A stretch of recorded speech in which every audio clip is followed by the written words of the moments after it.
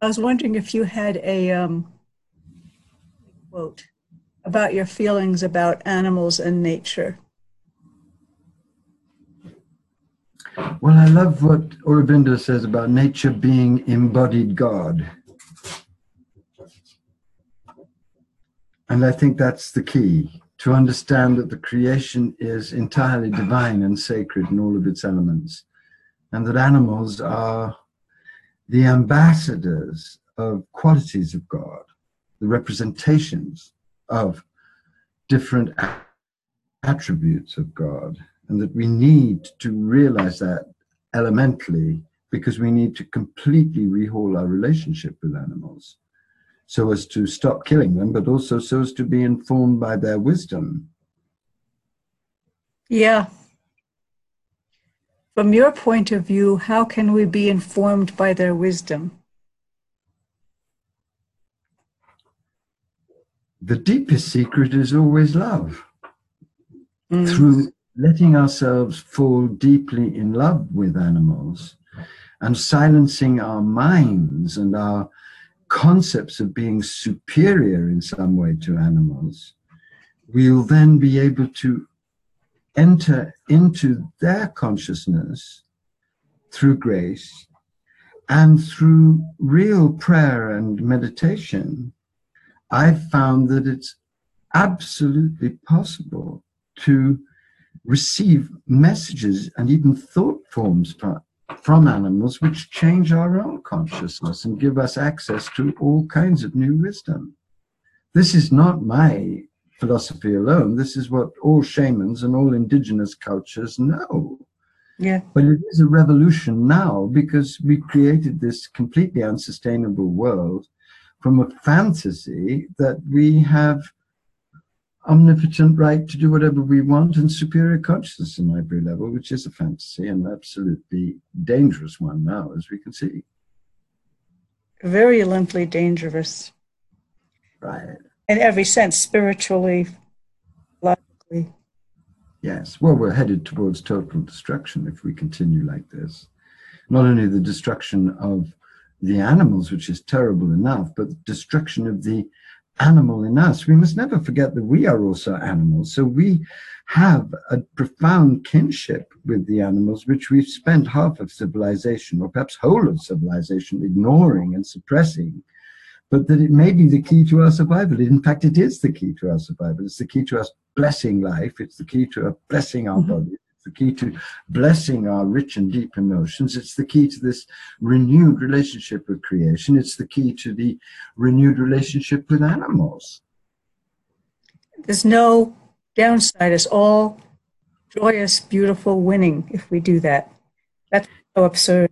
It's this glorious, beautiful winning is putting it mildly. It's the key to the regeneration of the planet.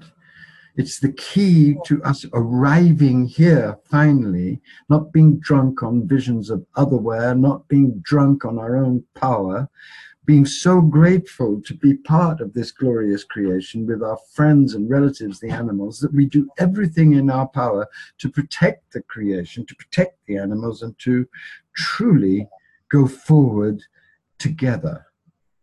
Yeah. There's no other way now. No. No. The best way and the only way, both. The best way, the only way. And I think what's happening is that the mother has decided that if we don't do this, we'll be wiped off the face of the earth because, quite frankly, we are now a disease. We are the AIDS of the planet. Why should we be allowed to survive if our survival means the genocide of all her other children?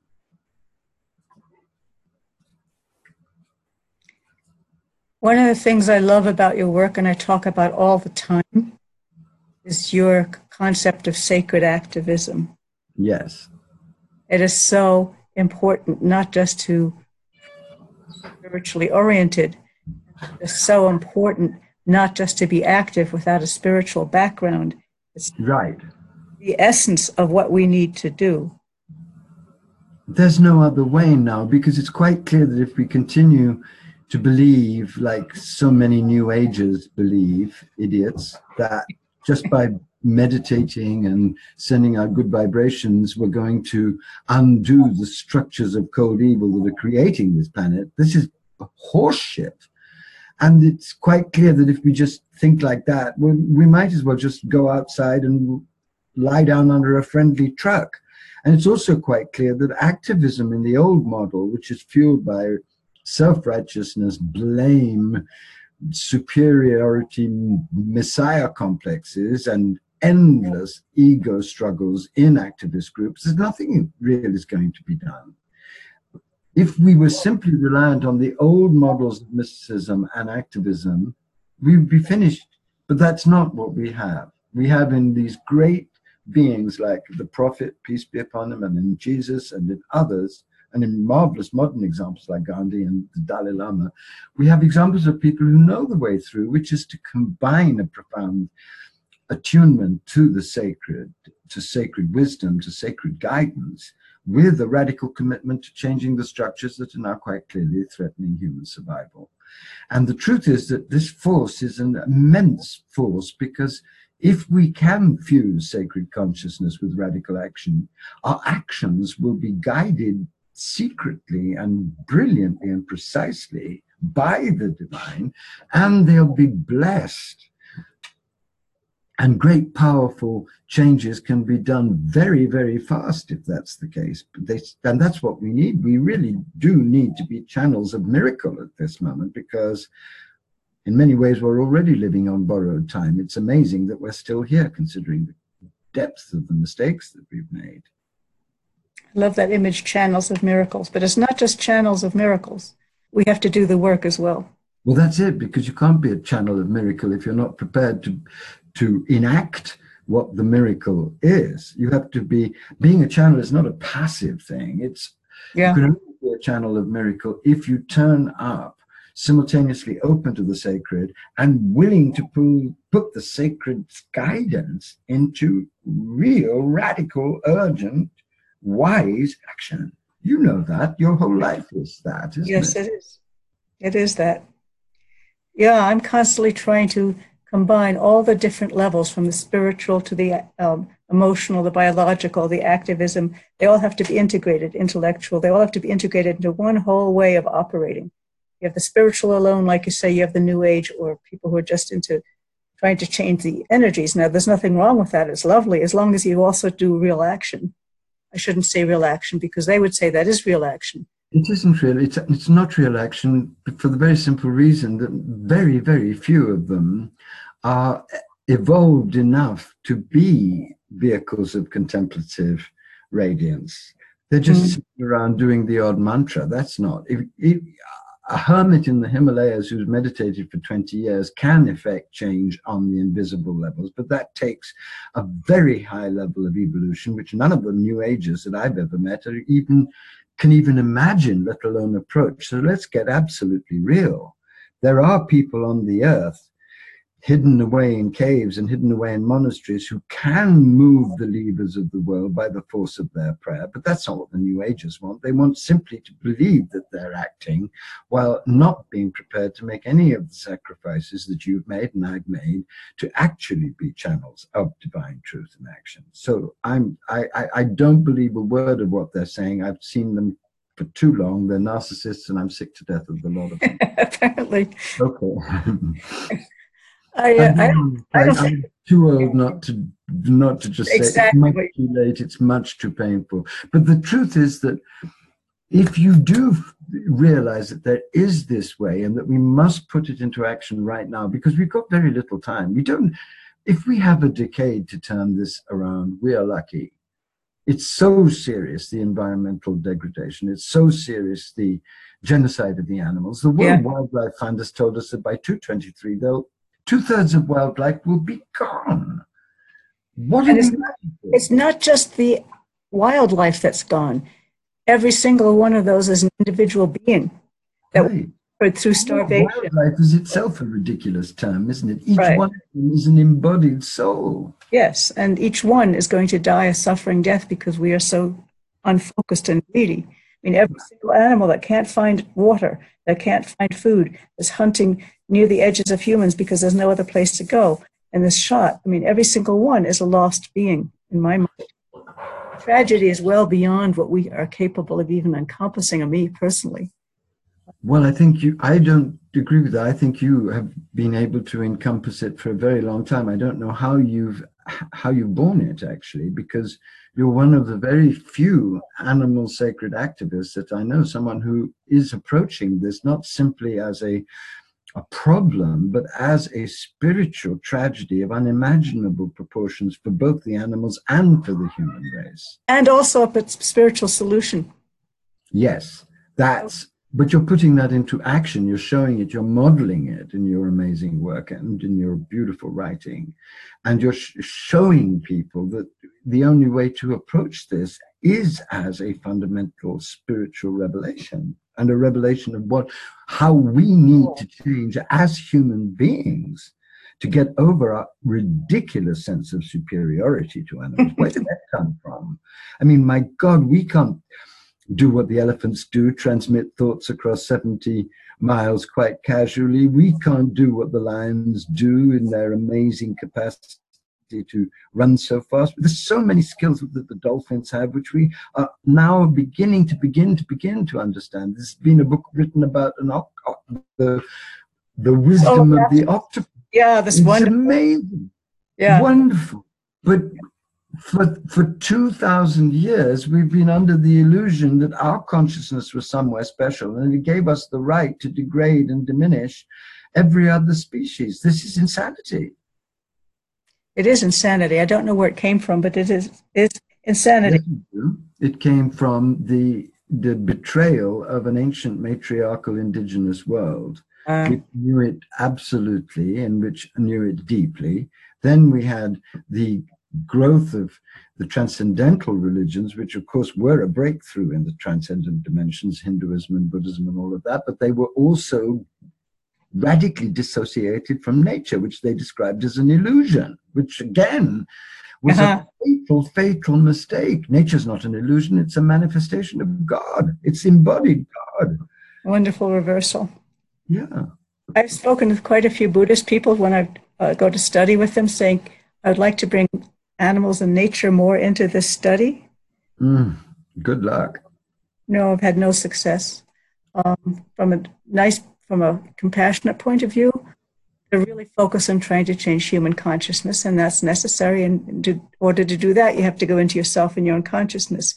But at the same time, when we say we're doing this work for all sentient beings, you have to really think it and mean it, not just say the words and not talk about nature as something in addition. It's not in addition. Absolutely. I mean, the Buddhists have a tremendous problem at the core of their philosophy, which is this problem of the world being an illusion. In real Buddhist philosophy, it's much subtler than that, because the world is described as either it's not an illusion and it's not an illusion. It's in between, and that's very profound. It's because obviously this is not the final world. It is a world that's a crystallization of light in all of its particulars. But the reality is that without respecting and adoring and loving nature as divine, and without getting over what is also inherent in both Buddhism and Hinduism, this understanding of our consciousness having unique access to God, without getting over those two fundamental fallacies, we'll never be able to capture what the indigenous peoples had naturally, a deep equality of being with being. And we can't survive without that. It's the key to our survival. People are approaching it from different ways, and that was always the question. There's a very radical guy who speaks with great passion. You may know his work, Derek Jensen, but his ideas, he's saying, I love his work. we have to break everything down and start from scratch. All our institutions basically suck. Well, he's right. I mean, Derek Jensen is a true revolutionary, and he has the integrity of that radical passion that everybody needs. The only thing that might be unhelpful about his work is that it simply won't happen without the most bloody and terrible consequences for all of us and for nature itself. The collapse is coming, but whether or not it will birth a new civilization is still open to doubt. It might lead to madness everywhere, Kali dancing her wild dance of destruction. We have to act now, even within the constructs of civilization, to help. We can't wait for it all to collapse before we start helping, because the collapse would mean the end. Yeah, we want to start building from underneath. Right. And that's what you're doing. That's what I'm doing. We try in all of the ways that we do, with all of the ironies perfectly vivid to us, to work within what we know to be a decadent and destructive system. But what choice do we have? The animals are screaming, the animals are dying, the animals are desperate. We're desperate because we've woken up to what's needed. We have to work with what is. And that's very, very hard. But it demands a maturity of soul, which is very difficult to sustain, impossible to sustain without profound spiritual practice. And other people to talk to. And other people who get it, and other people who are prepared to witness us too, and prepared to console us when we're out of our minds with grief and despair in the middle of the night, looking at what's going on. So I'm starting these conservation conversations, trying to get to that level of supporting one another and being courageous and doing what each of us can do. We'll see how it goes. Courageous and realistic, because a lot of people have courage without realism. If you have courage without realism, you're just another blowhard. Because a lot of people who think that they can do far more than we can actually do, and so waste their energies in different projects without concentrating on what they're uniquely given to do. Exactly. I mean, you yourself, being you, with your agony of heart over what's going on with the animals, could have chosen to roam the world and be an advocate and talk about the elephants and the lions and the etc., which might have satisfied your own desire to be important, but you didn't choose that. You chose to hole up in Idaho and do real work with what you could do. That's a very challenging and very mature choice. And it takes a lot of guts to say, I can't do this, and this without wasting my energy, but I can do this, and it'll drive me mad, but I'll do it. I don't know how, if I see it that way. It's like, first of all, I never had any choice in the matter. It's simply, that's what I needed to do. And the other thing is, it seems to me, it's simply a clarity of perception. See it. Yes. And then, therefore, obviously, that's what you do. And that's what's difficult in helping other people get their own clarity of perception, what is and what's needed. Well, until you realize that people say they want clarity of perception, but in fact don't really want it because it requires and entails responsibilities. So people will spend millions on workshops and read 1,500 books and listen to people like you and myself talking about it and avoid at all costs actually deciding, because they know that once they've decided, they'll have to do something. That's the fundamental block in nearly all of the people I teach. And the way I get to them is to say, look, I understand that you have this shadow. I have had it myself, but I've actually seen through it. It was a frightening sight. And to really ask yourself one question: what breaks your heart the most? What really breaks your heart so much that you can hardly bear even to look at it? That's what you're being called to address. And that's a powerful bitch slap to that kind of subtle ego that is constantly avoiding clarity of perception, because it knows that you'll have to do something when you're clear about what you see. That's true. Or else know you're doing it. I'm sorry? Or else know that you're not doing it and have to live with that knowledge. Yes. But then you have, the ego can be very clever. You can then do things that look like it, which keep you cheerful and think you're actually doing something, which aren't something. So clarity of perception has to be ruthless enough to be able to unmask the approximations and the fakes. It does have to be ruthless. I don't know if it's quite the right word, but it has to be, merciless. Ruthless is the right word, because Kali is ruthless. This is Kali's time. And when she gives you clarity of perception, it is a laser, and it pierces you first of all. It shows us all up to be narcissistic fakes until we're not. Frauds until we become real. Well, I brought up Derek Jensen because he's on the extreme side that most people can't accept, like we got to tear everything down. You, as he said, you and I are working within the system to the best we can. But I acknowledge the great truth of what he's saying. Yeah. I don't think we'll have to tear it down. I think Kali is tearing it down. It'll collapse of its own weight. And what we have to face is that that's coming. But we don't have time not to wait for that to happen. We have to work now to do whatever we can to change this. I'm not working to shore this rotten system up. I'm working to try and give people purpose and passion and focus within this collapsing system so that when it collapses, they won't be so overwhelmed by paralysis and madness that they'll just go crazy and not do anything. That's the game, if you like, that anybody serious, I believe, has to play. And I think Derek has a very important role and such a beautiful writer apart from anything else. My God, the man can write. And his heartbreak is initiatory. I think if you read one of his books and his scolding critiques, it really does wake people up to what's going on. So he has, for me, a very important function. I choose to do it in a different way, but I do acknowledge the seriousness and truth of what he's up to. Do you have any, well, you're in your teaching, you have any thoughts and guidance? This could be a silly question, but what, if you're going to work within the system, since most people won't work without it, what can people do besides try to find their own heartbreak?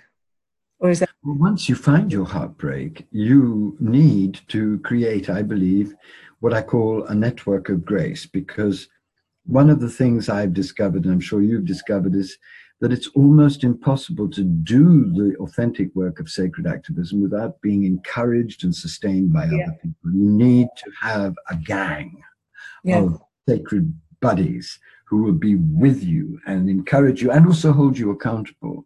So I received actually in a dream this vision of sacred activism being organized through networks of grace. That is, groups of between 6 and 15 people who come together to eat together, to drink together, to pray together, to love each other up, but also to engage in projects together, which they then organize and hold each other accountable. And there are networks of grace now all over the planet. And then you have to decide what it is you're going to devote your synergistic energies to and get working on it in your local community, because you can have grandiose ideas about how you're going to change the world. But all the problems of the world are within 10 minutes of anybody's home if they're anywhere on the planet at this moment. Addiction's there, animal cruelty is there, rape is there, child molestation is there, the horrible treatment of old people is there, homophobia is there. So whatever it is that breaks your heart, you've got it in your local community to work on together if you want to. And I would say paving over the earth, 20% of the earth being paved over already for roads, yet we have to build another road for another development to get more land away from the. So is my focus because we're so helpless. Yeah. Oh, absolutely. I mean, that's everywhere too. Right. But there is a map, and that's why I wrote The Hope, and that's why my new book, Savage Grace, I think is going to be very helpful for people, because I take what I wrote in The Hope to when I wrote it with my great friend Carolyn Baker.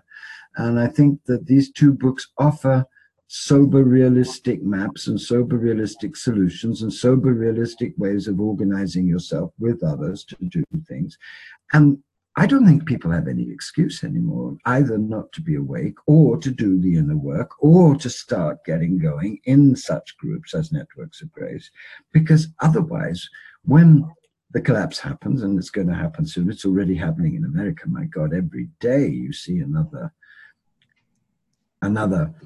stone in the great edifice of American democracy withering. When the collapse happens, people will simply be crazy, and then that will speed on the extinction of the race when dealing with something very painful and very urgent. And the only good thing about Trump is that I think more and more people are realizing that just how dangerous the situation is, but it's not going fast enough, and people aren't doing the inner work deeply enough, and they're not yet. Some of them are, but the majority not yet bitch slapped awake by crisis enough to get going. But that's our job, is to, I'm going to, as long as I'm here, I'm going to just hammer away. I've been thinking about the book you suggested to write, the 120-page book. Right. I don't know how useful it'll be, but I'm going to do it. At this moment, if you think in those ways, you're screwed. You pour your heart out for the sake of God and the animals, and do it as well as you can, and gamble for God. That's what I feel. I'm going to do it. I was thinking time-wise. It's time to write, takes time to publish, and meanwhile animals are being extinguished. But I don't know what else I can do that's more potent than that. There's nothing more potent than that, for two reasons. First of all, you're doing wonderful work. Secondly, you're a damn good writer, and there's so few good writers left on the planet. I mean, the rubbish that is published in the New Age, it should make paper ashamed. You write beautifully. You can evoke deep love and deep compassion in your writing because it comes out of your spiritual, poetic involvement at the greatest level and the greatest depth with animals. There are only two other writers that I think are as good as you. Lauren Isley, who is a magician, absolute magician, and Linda Tucker, who is a great shamanic understander of the laws of nature and is putting her life on the line for the white lions. You're in that category. You have an obligation to do it, and let the chips fall where they may. In the end, we're not going to be asked whether we're successful. We're going to be asked whether we were authentic, don't you think? Oh, absolutely. My point was, what is the thing that I can do that's most powerful as quickly as possible? That was my only question, books being something people have to read, etc. Absolutely, but you don't have to wait for some dreary publishing house to publish it. I've published my most serious books recently myself, and in fact it's worked on every level much better because most of the publishing houses are whores now. They're just brothels, really, and they don't want anything serious because they want to sell, tapping your way to happiness or all the rest of it. It's so sick. And at the very moment when the world needs books exactly like you and needs publishers to throw money behind them and get them out, they're choosing to retrench and publish treatises on aromatherapy, which is wonderful, but is not exactly the most acute therapy for our time, which is sacred activism. We've been playing around with the idea of what should we call, maybe what we should call what we're doing here. Is it in the field of spiritual ecology? Is it sacred ecology? Is it deep ecology? What is it we're trying to do? Why don't you call it sacred activism? I would be thrilled if you did. It's sacred activism for animals. That's it. Don't say sacred ecology because people go to sleep. It's action. Ecology, people hardly know what that word means. Right, it's action. You're saying, look what's happening. These glorious beings are being extinguished and tortured and degraded, and we have turned up to put into action compassion fueled by sacred being, by sacred practice, in the name of the restoration of the planet. That's what you're up to. That's sacred activism. You're a sacred activist. Please call it that. And I just want 70% of all the proceeds now. Don't fiddle around at this moment with these fancy words. Every time we speak, it should be a blade to the heart. Fair enough. Fair enough. Don't you think? I do. That's what I'm saying. I do. It was something we were trying to do, but never mind. It's not nearly as important as what we're talking about, as you said. No, go for it, because your enterprise is a model of the new kind of work, and it needs to be proud of that and stand by that, because what you're doing isn't simply sacred ecology, which is a sweet and rather vague term. It's a cry to get going and a model of how to get going. They're so beautiful. Every single animal. People ask me, what's your favorite animal? And I say, how do you ask that? How can you ask that? No. Yeah. Well, I could reply cats myself, but I No, didn't. you're not allowed. No, I Not know. allowed. So my answer is Every whichever. animal is holy and beautiful. And cats have initiated me into the glory of all That animals. they can take credit for. Yeah, like you love wolves very deeply and personally, but they've opened you up to the beauty of every animal, haven't They they? have. So my answer when people say that is whichever one I'm with. Right. Animals, whichever one I'm with, because as you start to spend time with anything, be it a coyote or a wolf or a dog or a cat or a tree, you spend time going into this magnificent, magical universe of the quality of how a tree operates or how mischievous a coyote is, or the wonder is just everywhere you look. But you can't have a favorite. That limits you. You can have an opener. I think maybe it could work like this. Maybe what the mother does is that she lures you in by the animal that you most naturally respond to. And that sacred relationship opens you up to the miracle of all animals. I would That's agree what with that. happened to me. So it's as if you're given a beloved who then reveals the whole animal world as your beloved. But I certainly want to be initiated by cats. And by being initiated by my love for my cats, especially the white lions and my own cats, what they showed me was that the love that I was feeling for them is something I could feel for every other animal. But they had our love, theirs and mine, had to light up the universe before I could see that the universe was lit up already by the glory of that love. Yeah. I love your image of luring because I do feel like we're lured by love Yes. into something.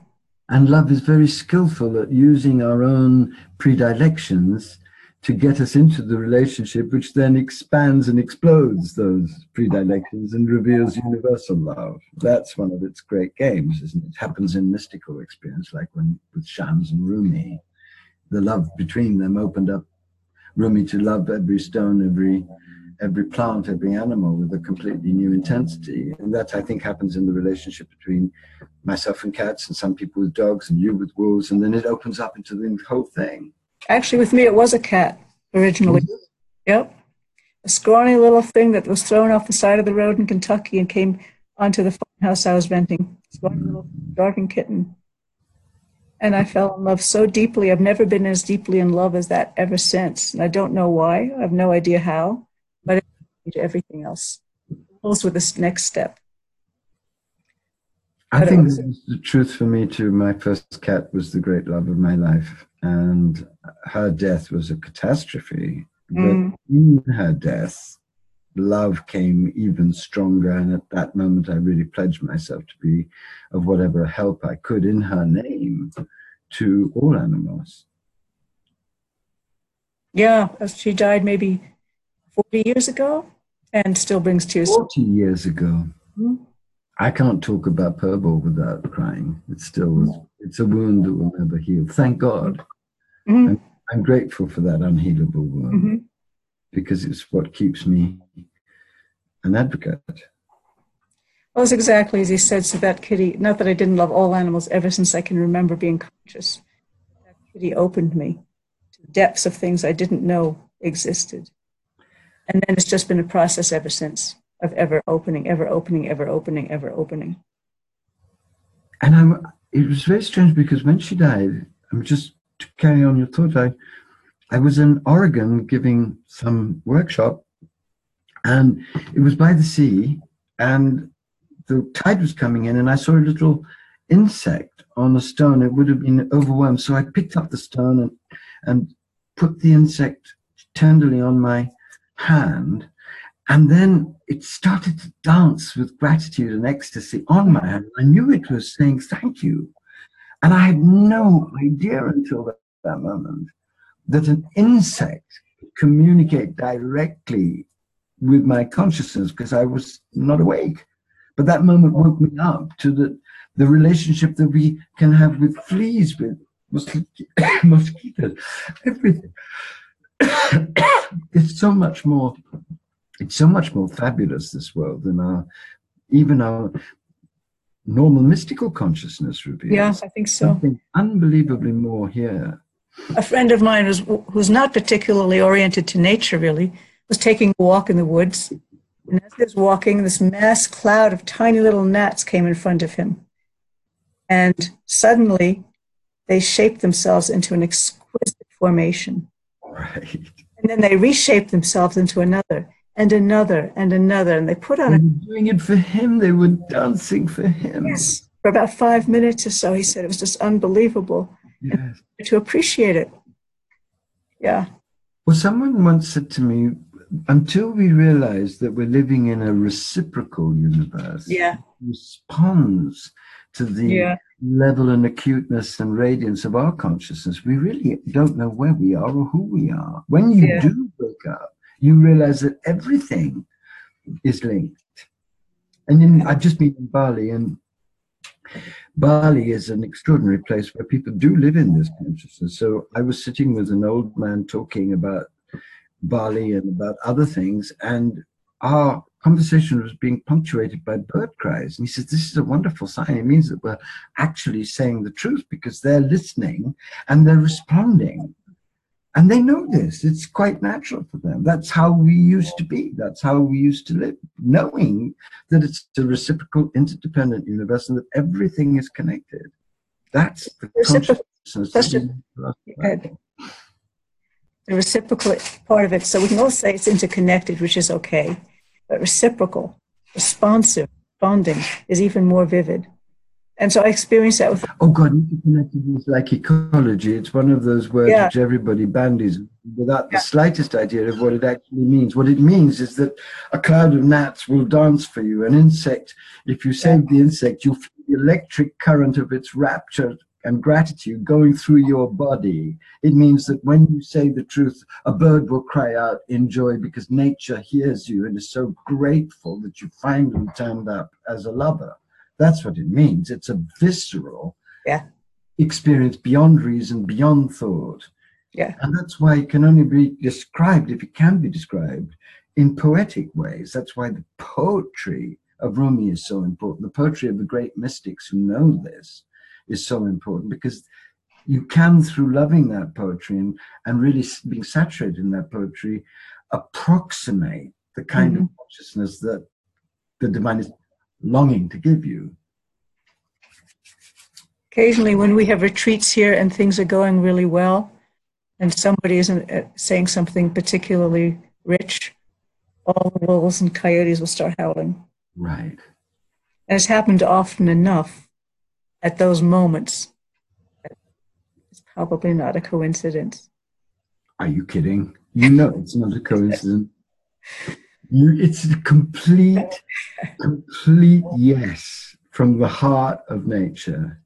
And it happens because we won't let people come for an hour, you know. And they have to come and start to seep into that level of awareness. Then it happens. Well, it'd be wonderful.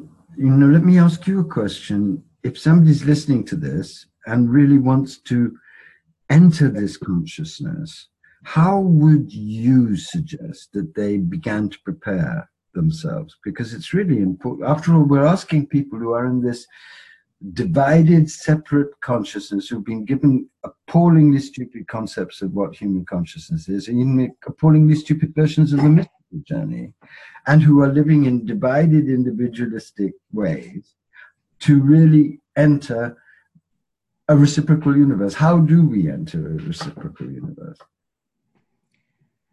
For me, one of the fundamental things is trying to do a deep listening. And that means being quiet. Absolutely. If you're not quiet. And that doesn't mean a formal meditation, though that's beautifully set up with thousands of years of wisdom behind it.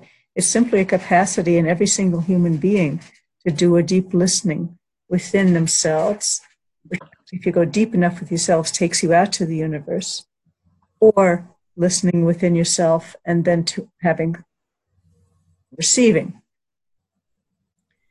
So it's the deep listening and the practice of deep listening.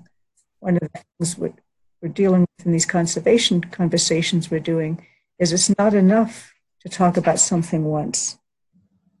You have to commit to, even if it's deep listening 5 minutes a day, 5 minutes a day, 3 times a day, it reorients you to a whole different way of thinking. That's so true. Do all the time, somewhat naturally because where I live, but it's also a practice, is to try and take in everything that's around me. Right. I keep saying we need to expand our sense of community to include all living beings. Whenever we say community, we mean humans. But wait a minute, any community has water, air, clouds, trees, grass, insects. Where are they? They're part of the community. So you don't. So to never say community practice without thinking of the whole community, and to practice really hard on not being human focused, but thinking of what all the impacts of your actions are.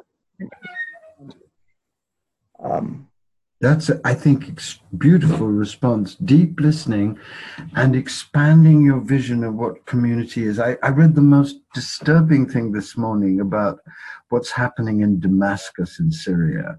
And what's happening is, of course, that dogs and cats have had terrible suffering and are starving, but also, and this is what was really scary, that the children who've been traumatized by war are torturing the dogs. Because their whole sense of life has been so rubbled that they're taking out their horrible impotence on animals. And the woman who was describing this said, this is almost the most terrible thing of all, that so-called innocent children have become animal torturers because they feel so embattled and impotent themselves that they have no recourse but to torture cats and dogs that are already starving. How often when you read an account of a war, do you read any statistics about animals affected Exactly. by the war? Never mentioned. And what do Can the you bombs imagine do? in Puerto Rico? And it's crazy. Mm-hmm.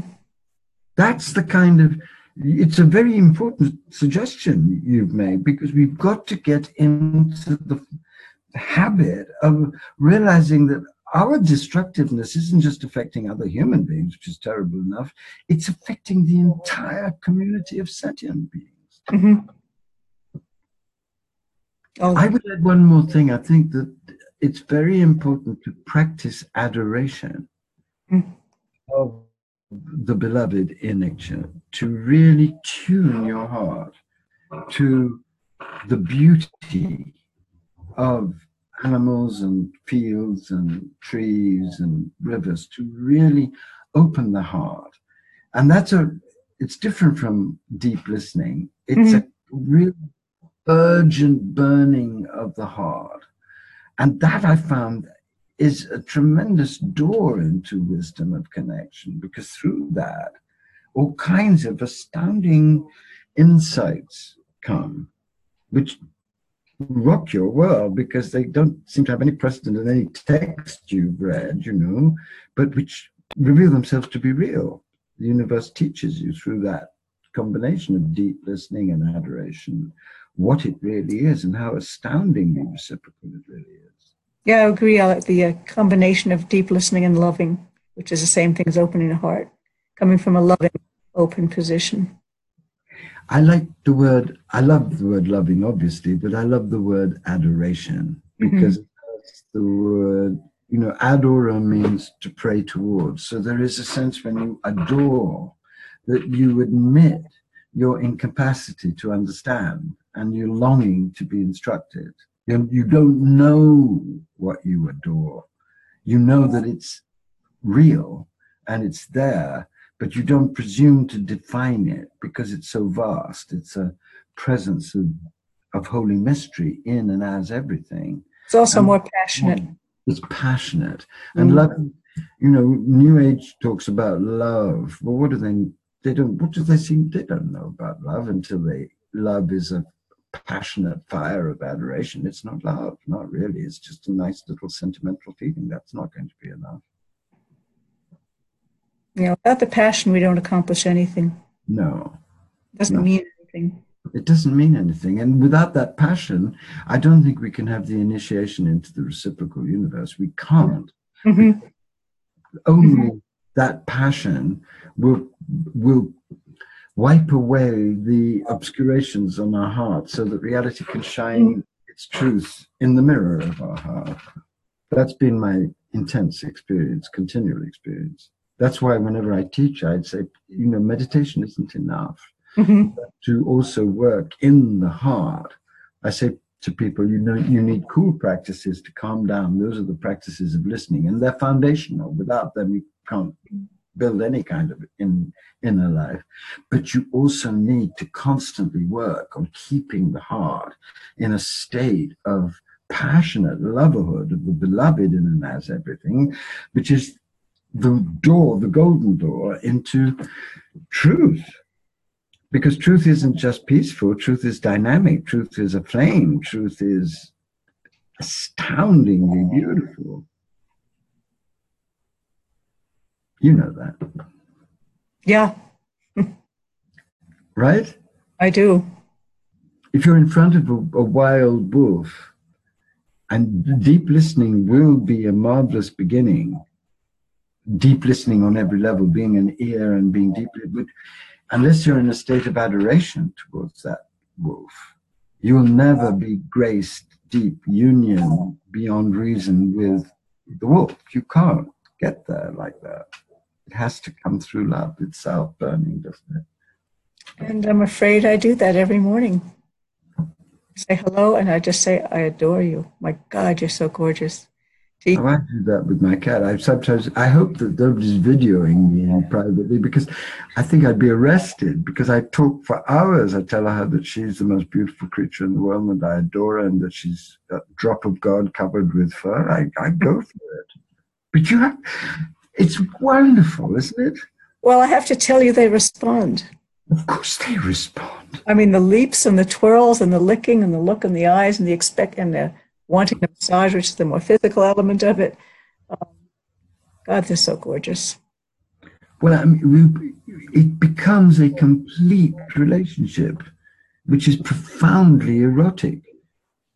I don't mean sexual, obviously. I mean of life, of the whole being, which is really the profound initiation, isn't it? Because deep listening is still within the spaciousness of the overmind. But it's only through love that the whole body comes into the relationship. And when you're saying to the wolf, God, you're gorgeous, it's all of Susan, isn't it? It's mind, heart, soul, and body saying, I love you. Right? And I say that to my cat, and that's the key to the unfolding of the reciprocity. It opens the other side. Yes, immediately. It opens the channel. It opens the channel. Yeah. So without that, there can't be this reciprocal universe, because unless your whole body is aflame with love for the beloved in the creation, you're really not going to have the initiation. You can't. It's the body of God. You've got to be in God's body, in your own body, through passionate love of the whole creation, for the creation to reveal itself as this reciprocal rapture. You're not going to get there without that. There's this painter who just came onto our property by chance called Anne London. I don't know if you know her. She does wildlife. I don't. I'd love to see her work. Is it wonderful? It's wonderful, and I think I did send you a latest newsletter. There's a 4-page interview with her, with some samples of her initial sketches of our wolves and our bears. She said, first of all, you have to be in love or you don't have the energy to carry the project through. Right. What wonderful is when she was like 5 years old in the back seat of her parents' car and she saw birds on a wire. She could feel the wire in her hands. Right. And what she tries to paint is the soul of the animal, the empathy. Right. That's the kind of artist I want around. So yes, that's on our website. I can send you our. Well, you know those extraordinary Chinese and Japanese representations of animals that many of the Zen master calligraphers and artists did in the 11th, 12th, 13th century. Well, one of them said, you have no right to paint a fern or a cat unless you have first fallen in love, then lost your identification with yourself, then been initiated into the unity of nature. They didn't pick up the brush until that had happened. That's the way. Yeah. The electricity of this reciprocal universe is so present in their work. There's a painting I'm thinking of by one of the great, he's a 14th century Japanese artist, and it's 5 strokes, and it's the essence of cathood. It's just the cat leaping, and it leaps into the depths of your mind when you look at it. It's so thrilling. And I have a Japanese painting given to me by a friend of ferns, and they're literally, as you look in them, they enter into you and wave into your own consciousness, because that's the state that the artist has achieved. Yeah. Or embraced, rather. That's what we've got to go for. Can you take pictures of those and send them to me? Absolutely. And then I can put them on the website as an example of another avenue in. We must use everything. Yeah. At this moment, I think music too. To listen to music is a tremendous preparation for learning how to listen to the music of nature. Yeah. Because I love Bach and because I love classical music, it's helped me attune my ears to how to sit on a porch and listen to the music of the wind. You know, our music prepares us for God's music. Yeah. Do you know Bernie Krause's work? No. Oh, well, he went around the world recording all the best last ecosystems he could find that were complete. And this was about, I don't know, maybe 40 years ago. Many of them are already gone, but he has all of those recordings. And he said, when you go to an area that's not been destroyed yet, every single acoustical niche is filled, and not a piece with another. And you can basically write an orchestra score. Yes. And every time an animal goes extinct, you've lost an instrument. But his work is incredible about sound. And the compositions of Messiaen, the great French composer, Messiaen was revolutionized by his love of birds, and he spent a summer listening to birdsong, and it revolutionized his vision of music, and he created these great mystical masterpieces of sound, utilizing the sounds of nature and the instruments, so that his work is a kind of golden scream of ecstasy at the glory of the entire creation. It's an astounding thing. He really revolutionized music through that, by listening to the music and realizing that music is what we need to attune ourselves to for our own survival and for our own true health. So there's different ways. Any art form, really, if it's done from the deepest depths. Yes. But I think music especially, and painting perhaps. Photography can also be. There are some extraordinary photographs of animals which do convey, but some are just. I have a problem with a lot of the photography of animals because it seems voyeuristic. It doesn't have the tenderness. Yeah. But to say the opposite, I've never forgotten a National Geographic film, I think it was, that I saw of snow leopards, and there was, I think, a very inspired cinematographer, because they've been looking for the snow leopards forever, and of course they're very elusive, and then suddenly they come across 5 snow leopards playing down a mountain slope, and the cameras just trained so patiently and beautifully, so that just this miraculous beauty unfolds for 20 minutes before you. And whoever didn't move that camera deserves a Nobel Peace Prize, because instead of trying to follow it, it allowed you to just witness the goddess's glory. It's astonishing, amazing. So it takes somebody of that kind of sophisticated simplicity. The other thing that's missing in wildlife art is perhaps the feminine. You get all these magnificent paintings of a stag standing alone on a rock. There's very little of a mothering, loving, or a softness, as you said. It's dominated by men. Men isn't the issue, as you know, it's the feminine aspect. Right. There are wonderful exceptions. I love Albert Cuyp, who was a 17th century Dutch painter who painted cows with infinite love. If you ever look him up, Cuyp, he's absolutely amazing. And he just painted cows all his life, and people are very sort of derogatory about his work, but actually, and Albert Cuyp was a visionary. He saw in cows the complete sweetness and benevolence and depth of nature, and his cows are transcendent cows. Oh, I'd love to look at it. Well, you can see They're teachers. anywhere you go into the depth, that's what you see. That's what I was trying to say, and you just said it a little better. You know, anytime you go into any aspect of nature, whatever it is, you go into what you just said, sort of the transcendent beauty. Well, everything is a hologram of the whole universe, Yeah. isn't it? That's what Blake says when he says, see eternity in a grain of sand. You can see Yes. the whole of creation in the eye of your pet. Oh, yeah. Oh, yeah. Every time you go out and say, God, you're gorgeous to a wolf, you're saying it to the whole of creation. And all of creation is unspeakably beautiful. Do you know And what go ahead. Oh, this is my favorite thing in Rumi. I remember today, but there's so many, but it's actually usually my favorite thing. He said in his table talk, he said, adore the beloved, and the beloved will reveal to you that each thing is a vessel filled to the brim with his wisdom and beauty, one drop from his infinite river of splendor. That says it all. That is why adoration is such a key to the kind of relationship that you and I have been graced, because we've been crazy sane enough to fall irretrievably in love with the animals we love. Irretrievable is a good word. Yes. Irretrievable. You have to be prepared to fall in love irretrievably. You'll never recover from it, and it will complicate your life hugely, and you'll suffer hugely, because you'll then have to face what's happening to the animals you love. But would you have missed it? I wouldn't have. No regrets.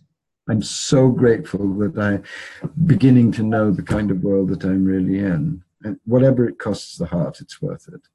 When you said earlier, the sacrifices I've made, in my mind, I've not made sacrifices.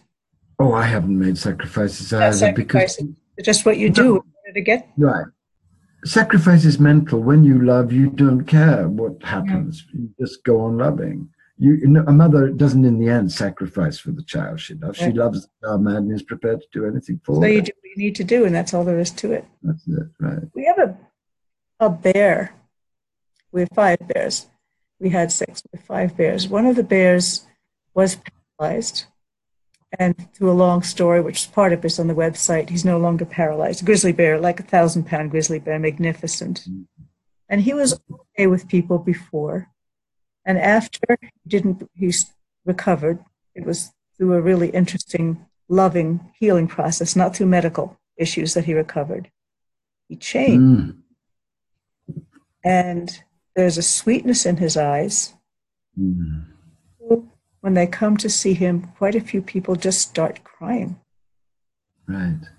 And it made me think, and something similar happened with one of our cougars.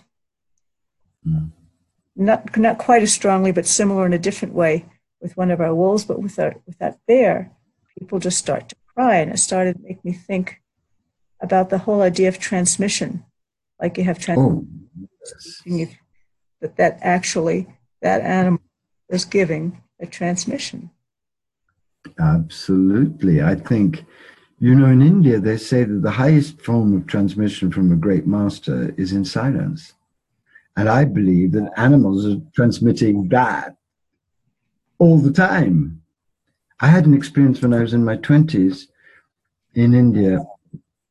What happened was that I came out of the hotel I was staying in, a ropey old hotel in Delhi, and I saw a bus hit a dog, and the dog crawled to the side of the road with its spine broken and lay in a ditch.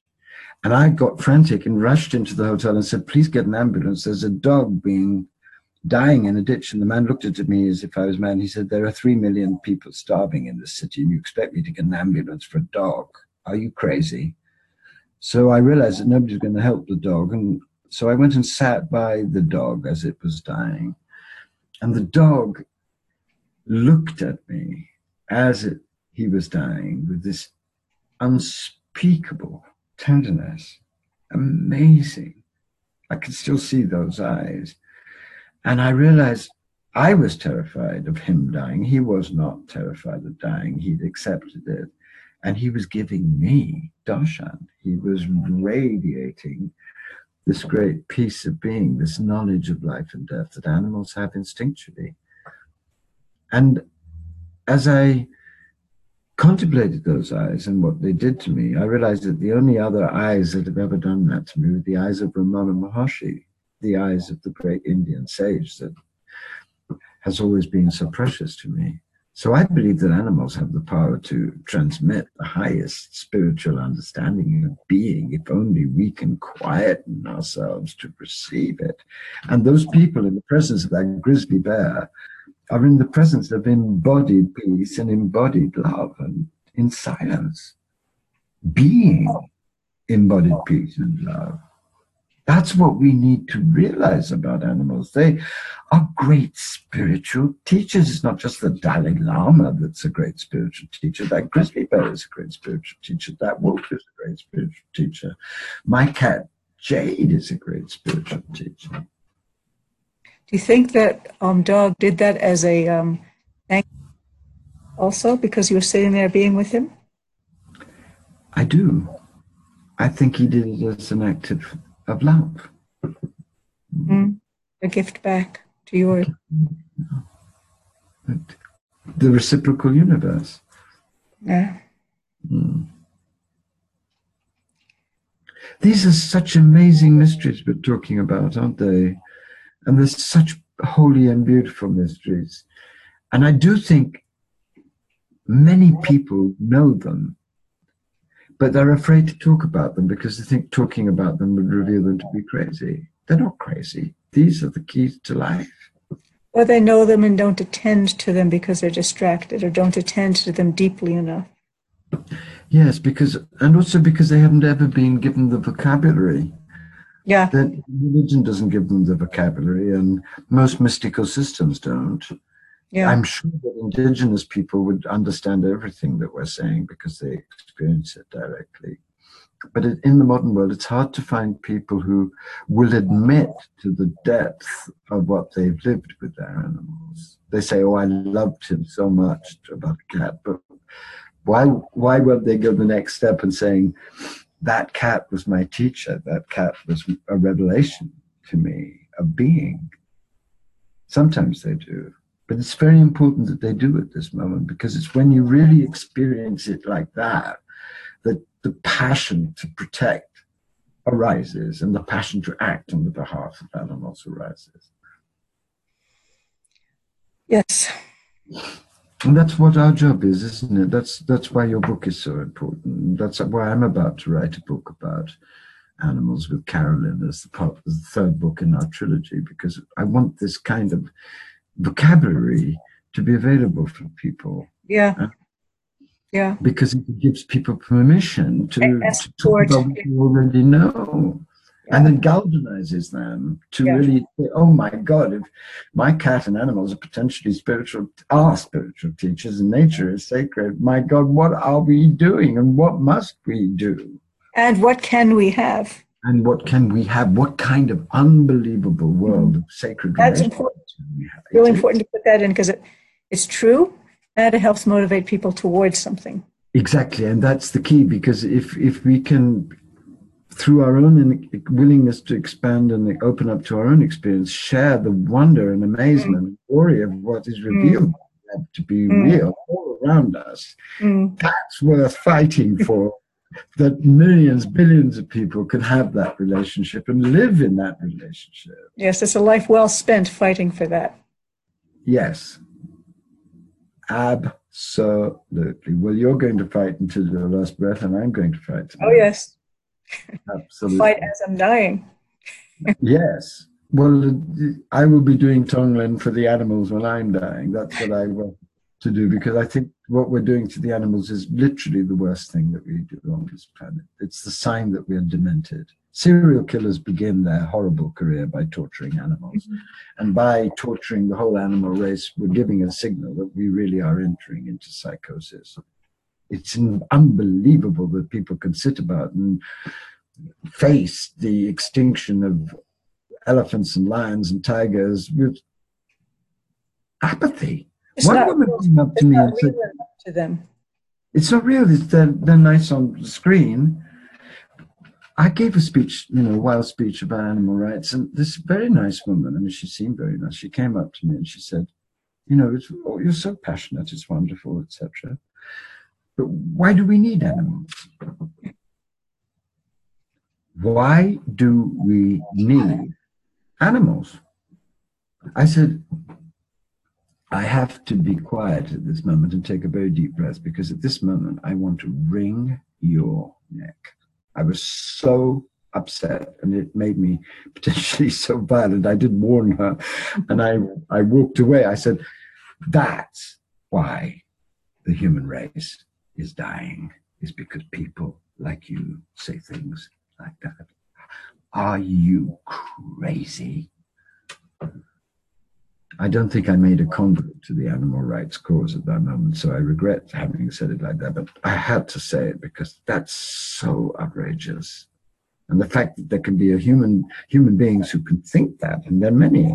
We don't need animals. We'll have processed food, or we'll have lots of lovely films to look at, and when we want to, in between wondering how our shares are making love over Luxembourg. This is incredible, isn't it? We've got to that kind of... You never hear an indigenous person say, "Why do we need animals?" It strikes me, apart from the cruelty, is the loss, the huge loss. The loss, the loneliness. Yes. I mean, the loss of awareness and wonder. I think I remember that wonderful Native American prophecy about these times, in which it says that man will end in a great loneliness, having destroyed all his companions. And then we'll discover at last that you cannot eat money. I was thinking this little puppy here who just came over. That's why I was sort of leaning out of the frame. Meet Andrew. Oh. This is going to be Jean's assistant trainer. Oh. He uses an animal to help him with the other animal. Beautiful. He's a sweetheart. He reminds me about a little white puppy I met in Indonesia last week.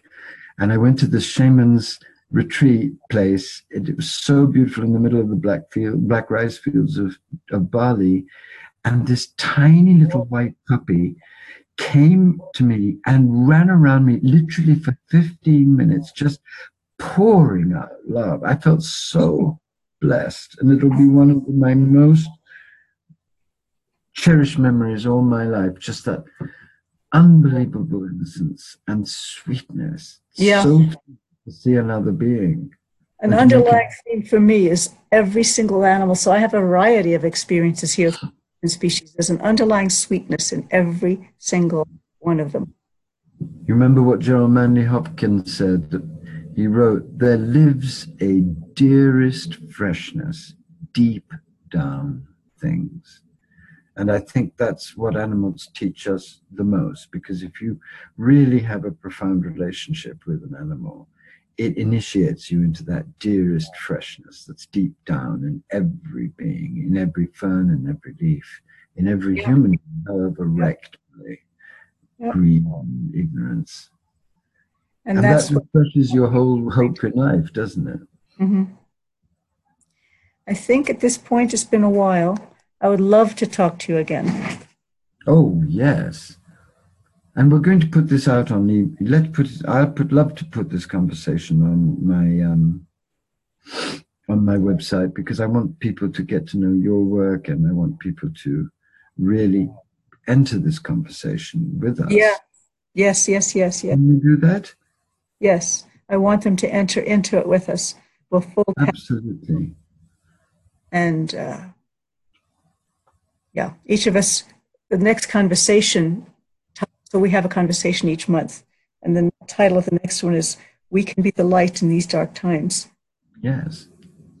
Don't curse the darkness, light a candle.